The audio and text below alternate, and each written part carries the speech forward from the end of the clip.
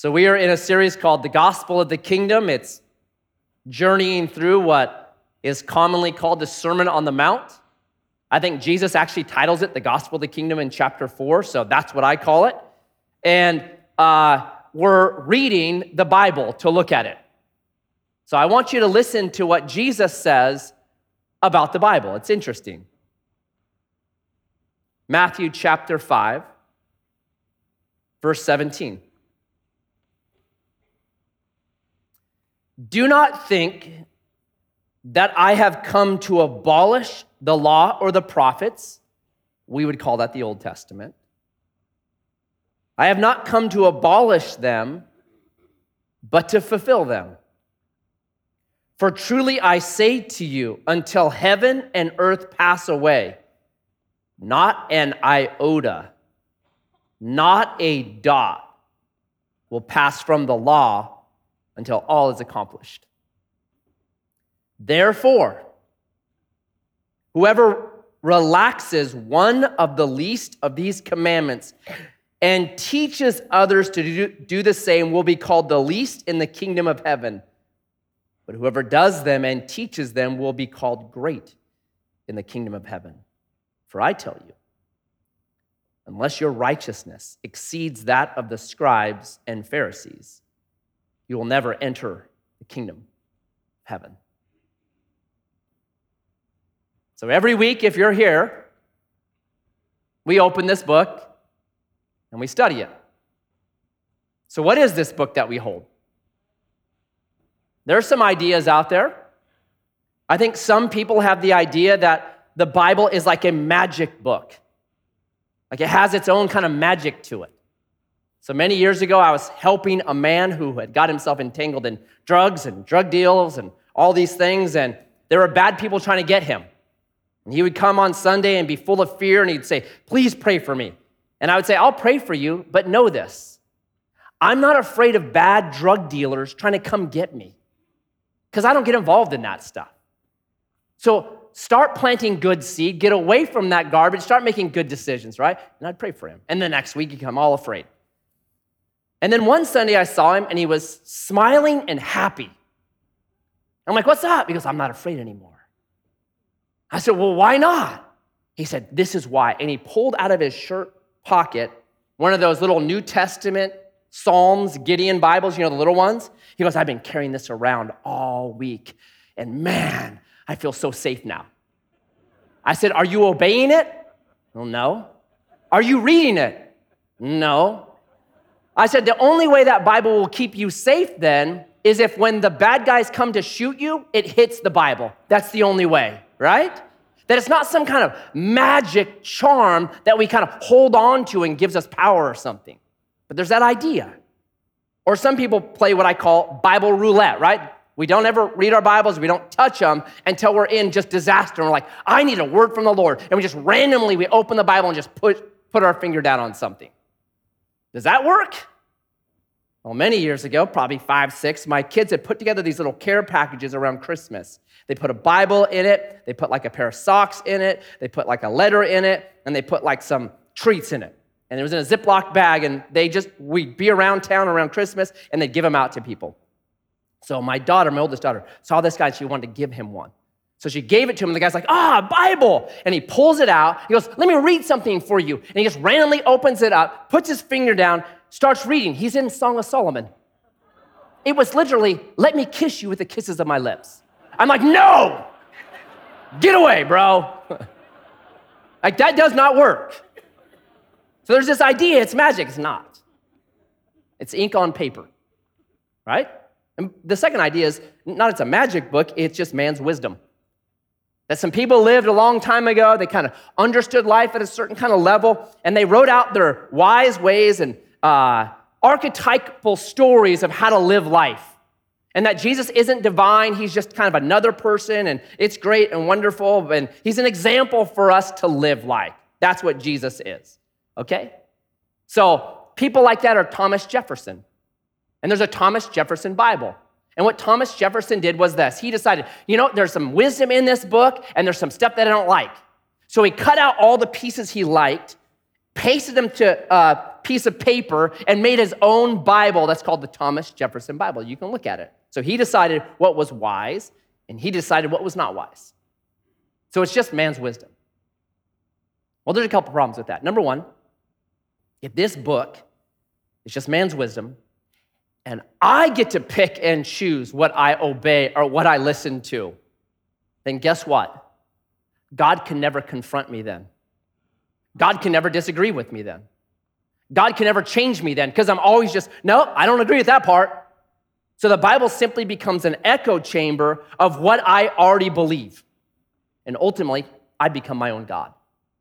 That I eat of the tree of the knowledge of the good and evil and decide for myself how I want to live. So that's what happens, right? And then the other part of this is, if Jesus is just an example for me to follow, doesn't that kill you? Like, who can actually be like Jesus? Who, when they're getting nails pounded into their flesh, can say, Father, forgive them. They know not what they do. If Jesus is just my example, then his example kills me, because there's no way I can be like him.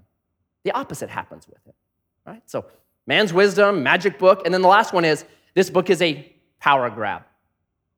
That it was put together by men a couple thousand years ago, and they kind of put together the Bible in order to control the masses. So if you've ever read Dan Brown's Da Vinci Code, that's the idea behind it. If you've watched the movie Book of Eli, the protagonist wants the Bible for one reason: I can use it to control people.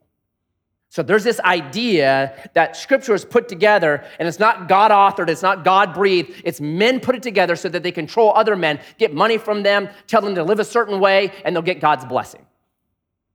Now, if that's true, if the Bible is put together by men trying to say, listen, if you live this way, if you live according to how I tell you, according to how the Bible tells you, you're going to be blessed. If that's true, power grab, why would anyone include the book of Job? Right? Live like Job. Be number one on earth. God himself says, no one is as righteous as my servant Job on the entire face of the earth. And what happens to Job? Does he just reap God's blessings? No, all of his kids die. All of his houses are destroyed. He was a very wealthy man. Like, winds came, blew him over, killed all his kids in it. Fires came, right? His flocks, his camels, his donkeys, his goats, they were all either destroyed or stolen from him, right? His health is gone. So bad is his health that he ends up literally sitting on a garbage dump and scratching his wounds with an old piece of glass. The only thing that is left is, guess what?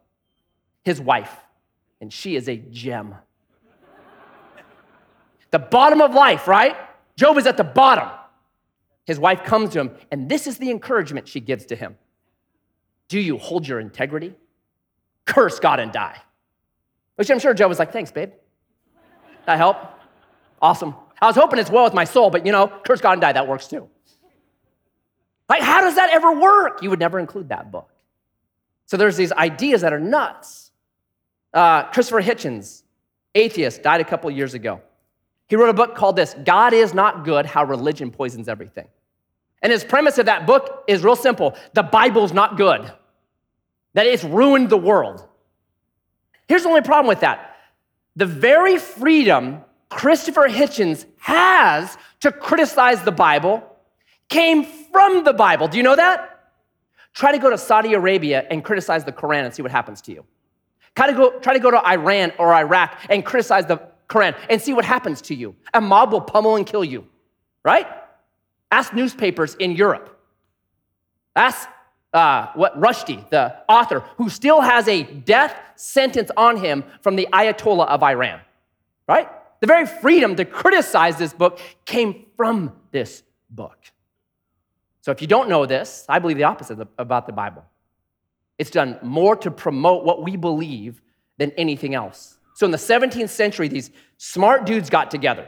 Some believers, some not believers.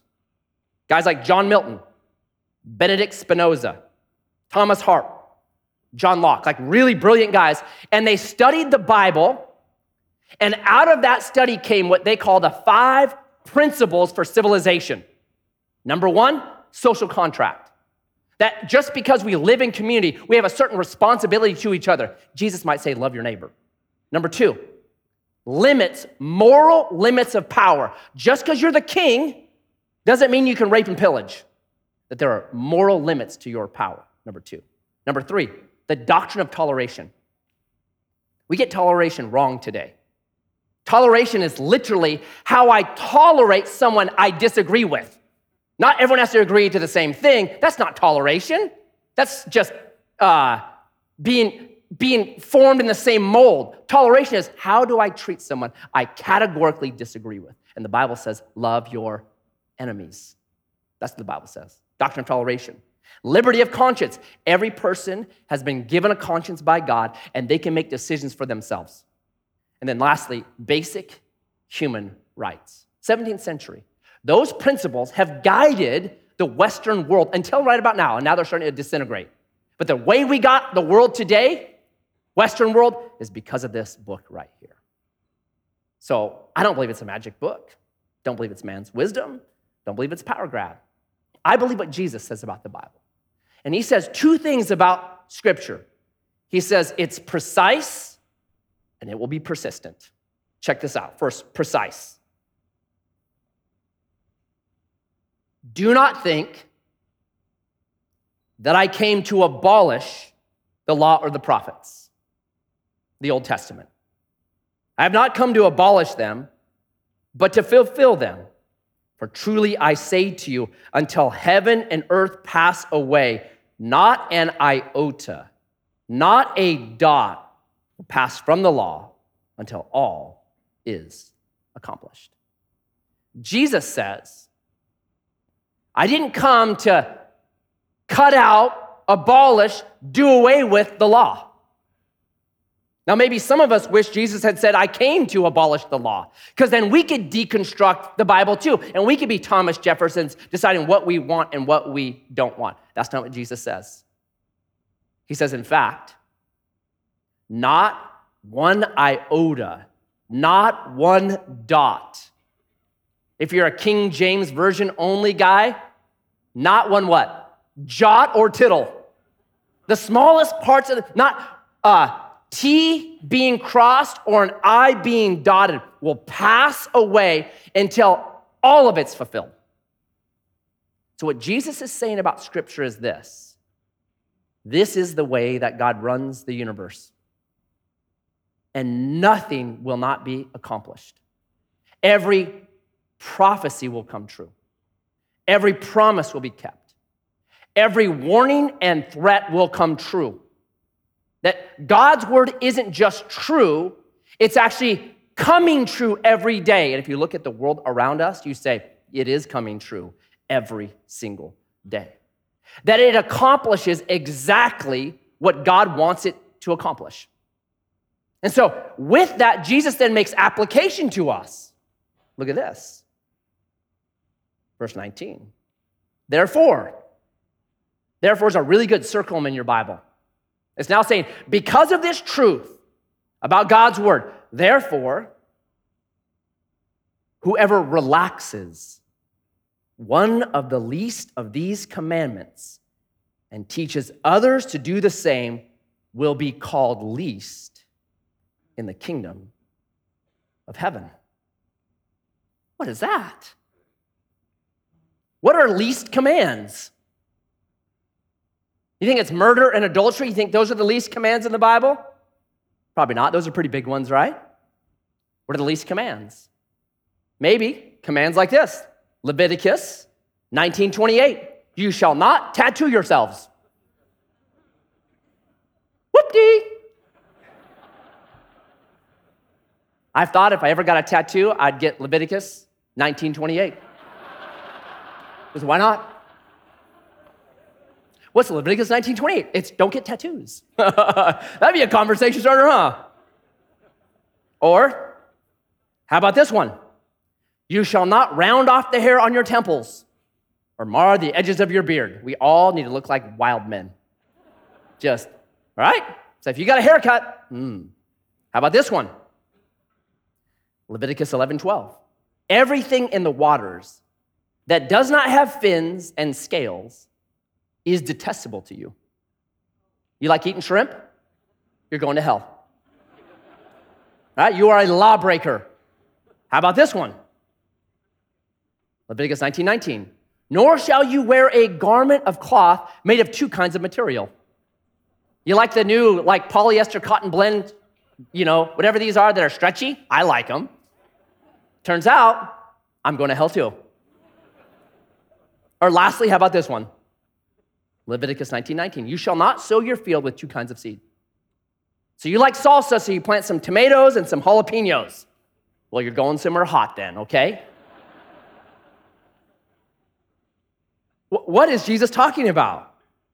And there is a lot of stuff that goes back and forth in theology on this, okay? So does it mean you're going to be the least in the kingdom because you're in the kingdom? Does it mean if you're doing this that you'll just barely make it into heaven?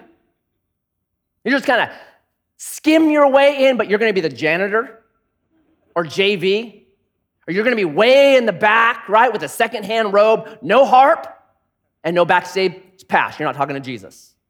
What does this mean? And I'll never discount, the Bible does tell us, how we live on earth matters. Matthew 25, parable of the talents. Really sobering text. How I live right now is going to echo into eternity. But you got to know this.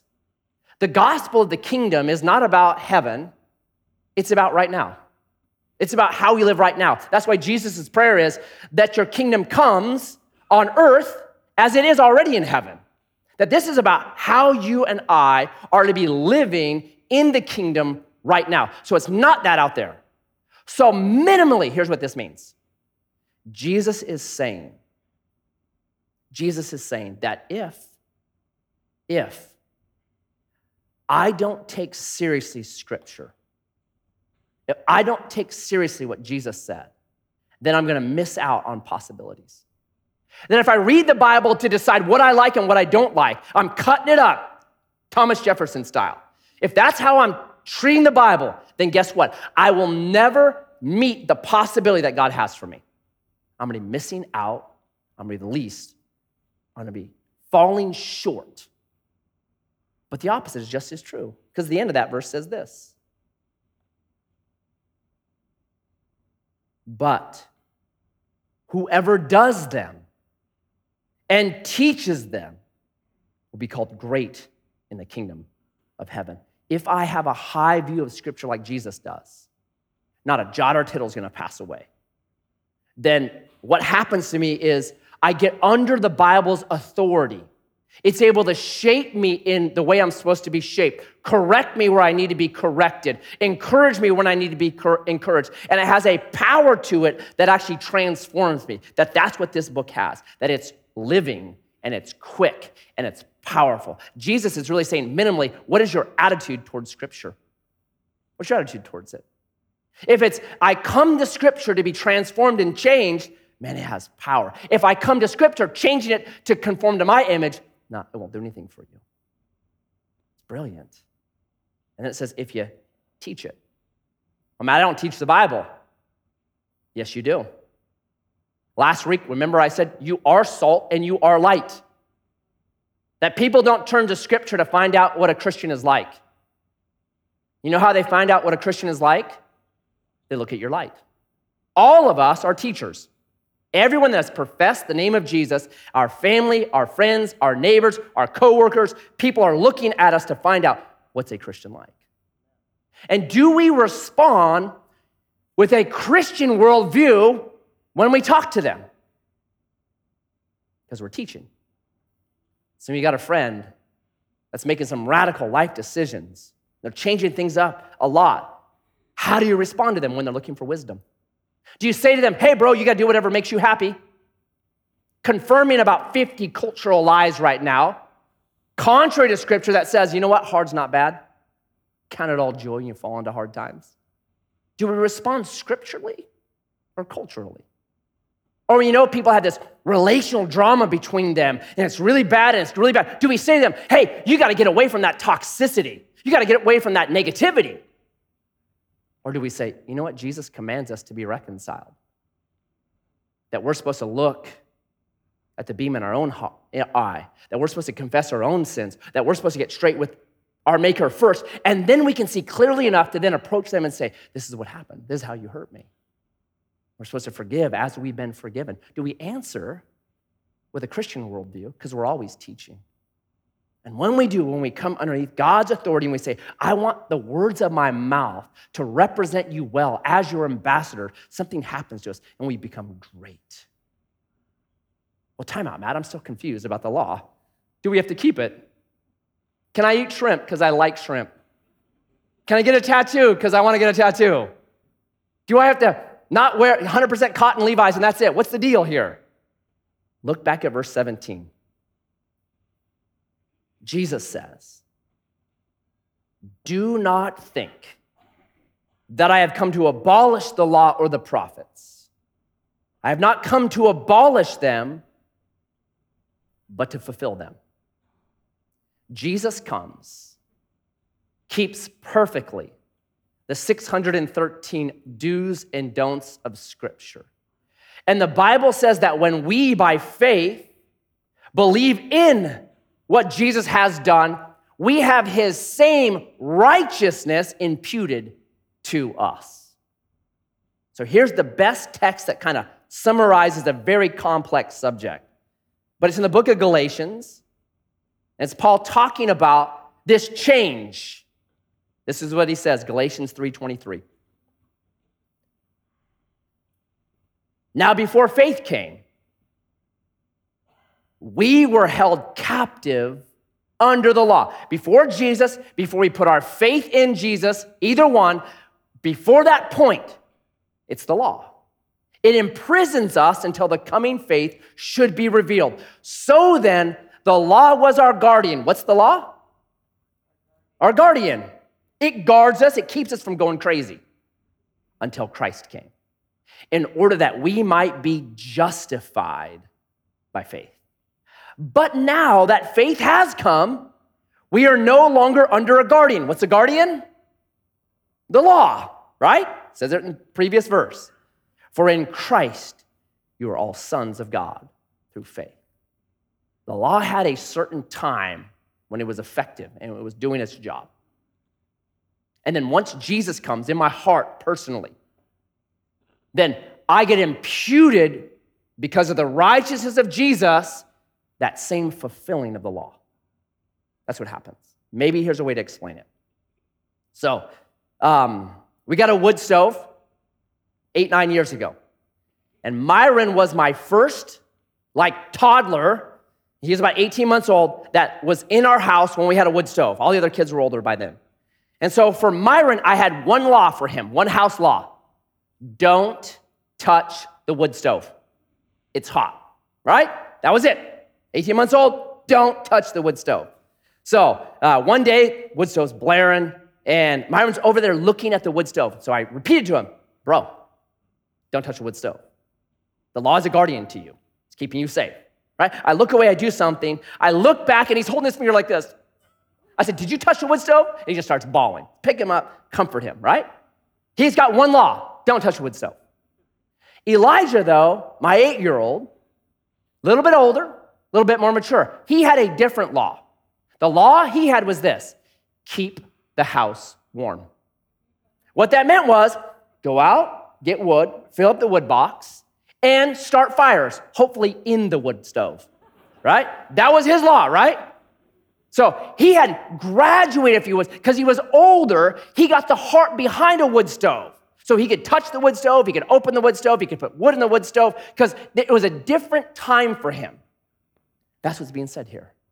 There's a time when we just need, don't touch the wood stove, it's hot.